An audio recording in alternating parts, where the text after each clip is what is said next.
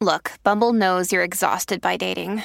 All the must not take yourself too seriously and 6'1" since that matters. And what do I even say other than hey? Well, that's why they're introducing an all-new Bumble with exciting features to make compatibility easier, starting the chat better, and dating safer. They've changed, so you don't have to. Download the new Bumble now.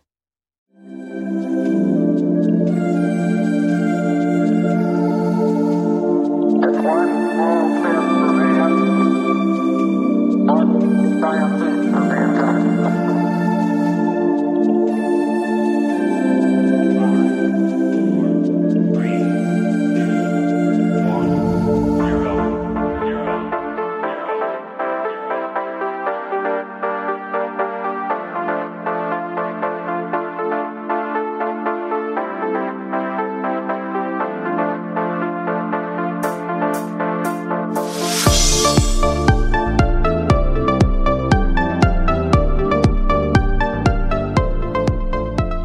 Hello, listeners, and welcome to Ohio Mysteries.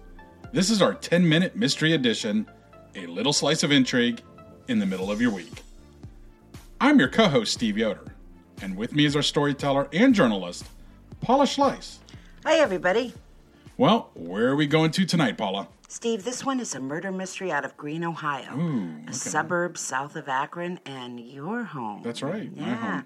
Well, it's a case a lot of folks will remember because it involved the execution-style deaths of a family that ran the area's historic No-Tell Motel. Is it Steve's Motel? Steve's Motel. Because that's pretty prevalent in that area. Yeah. Okay. You don't remember this murder case? I do not. I just know when you said motel, Steve's Motel is in Greene, and I'm Steve. Well, indeed. I mean, the sign for Steve's Motel has been beckoning motorists near the intersection of Maslin and Turkey Foot Lake Road since 1937, promising air conditioning, TV, free movies. And in 1991, when our story takes place, the recent addition of waterbeds and flashing disco balls in every room. Of course. Yeah.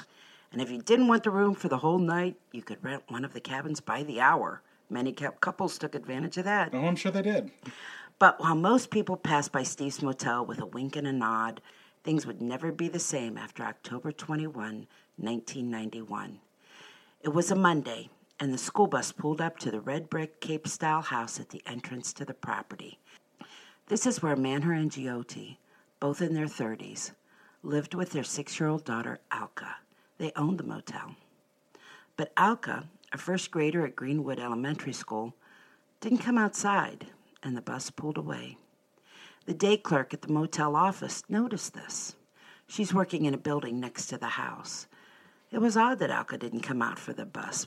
Doubly odd that her father hadn't come to the office yet.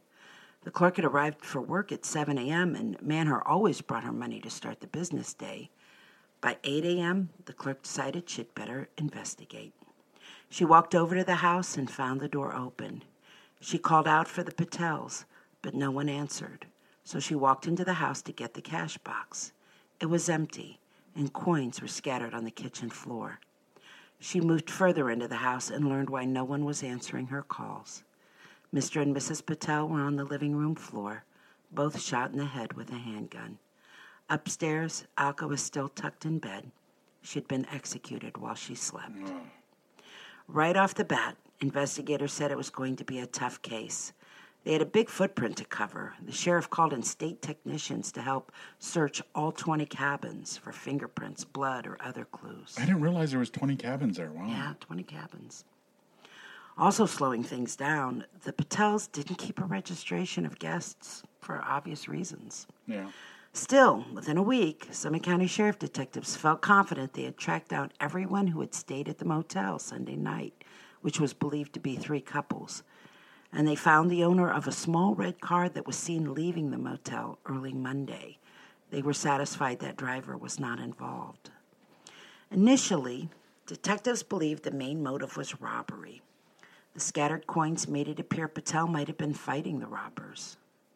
A couple of years later, however, police would change their minds. They said it likely the robbery was staged. While the money from the cash box was taken, a briefcase with $2,000 in it had been left behind. If a robber was calm enough to search the entire house and find Alka in her bed, how could he have missed the briefcase? And why would a robber kill a child in her bed anyway? And why would a thief make his plans for a Sunday, the slowest day of the week, when the Patels could be assumed to have the smallest amount of cash on hand? Investigators considered whether it might have been a hate crime. The Patels were of Indian descent. They had been farmers about 200 miles north of Bombay before moving to the United States 15 years earlier. Authorities were told by everyone who knew the Patels that they were a quiet family who kept to themselves. They moved to Green from Chicago about 2.5 years earlier. Patel was a press operator at a tool and die shop in Chicago, but he wanted to be his own boss. And the motel business, it's an easy option for immigrants. It's one that allows family members to live and work together. Or was the motive something else? Maybe business-related. Maybe a deal gone wrong. While investigators pursued all theories, many were left to mourn the slain family, especially little Alka, with her big brown eyes, long black hair, and ever-present smile. Steve Kelly, who was selling the motel to the Patels on a 20-year land contract, told reporters Alka used to play with his granddaughter. She was a beautiful little girl, petite and quiet, he said. It took her 6 months to get up the nerve to talk to me. Alka's teacher, Juanita Campbell, said she was a very loving little girl who was always giving me hugs. Mrs. Campbell had called off school that day because she was ill. Her principal had to call her at home to tell her the news. When the school day ended that Monday, students were sent home with a letter telling their parents that a classmate had died unexpectedly. Counselors would be available Tuesday to answer children's questions. Being killed in an accident is one thing, Principal James Kernan said, but murder, it could affect these kids. After the Patels were slain, a family member, Ken Patel, uprooted his family from Indianapolis, where he had been selling video inventories and water treatment systems, and moved to Green to take over the motel. His brother and sister, by the way, operated another pay-by-the-hour motel called The Office in nearby Springfield Township. They'd taken over that establishment about a year after Manher Patel moved his family to Green. Ken Patel, the relatives running the Office motel, and other family members put together a $12,000 reward for information leading to an arrest in the case. The money increased the phone calls and tips coming in, but nothing significant was learned. The lack of a substantial lead for such a large reward is one reason detectives were leaning even more to their favorite theory, that someone had taken a contract out on the Patel family, that it was a professional hit made to look like a robbery. Well, that's still as much of a mystery as the killer himself. On a side note, in December of 1994, Ken Patel was arrested and charged with manslaughter in another case. He was accused of beating his clerk, David Will, with a golf club for drinking on the job. Will died 3 days later when a blood clot moved into his lungs. Patel denied beating Will, and a trial resulted in a hung jury voting 10-2 in favor of acquittal. The prosecutor declined to try that case again. Wow. That's, I never heard of that story.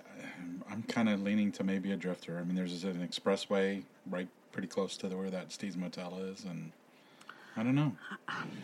That community's pretty close, too. So I just can't see anybody who's in a hurry to steal something, taking the time to go upstairs, check the bedrooms, and then decide a sleeping 6-year-old girl had to die. I just don't see any level of robbery reaching that point. That's a good point. Well, that's it for our midweek 10-minute mystery.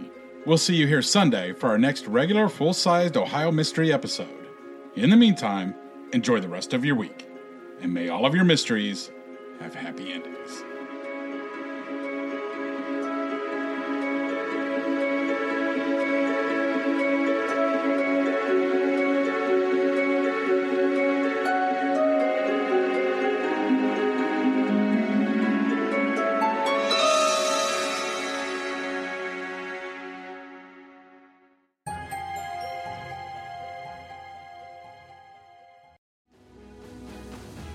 I'm Ken Harbaugh, host of the new Medal of Honor podcast from Evergreen Podcasts, brought to you in partnership with the National Medal of Honor Museum. In each 3-minute episode, we'll learn about a different service member who distinguished him or herself through an act of valor. We'll include stories from the Civil War to Iraq and Afghanistan, and from all branches of the military.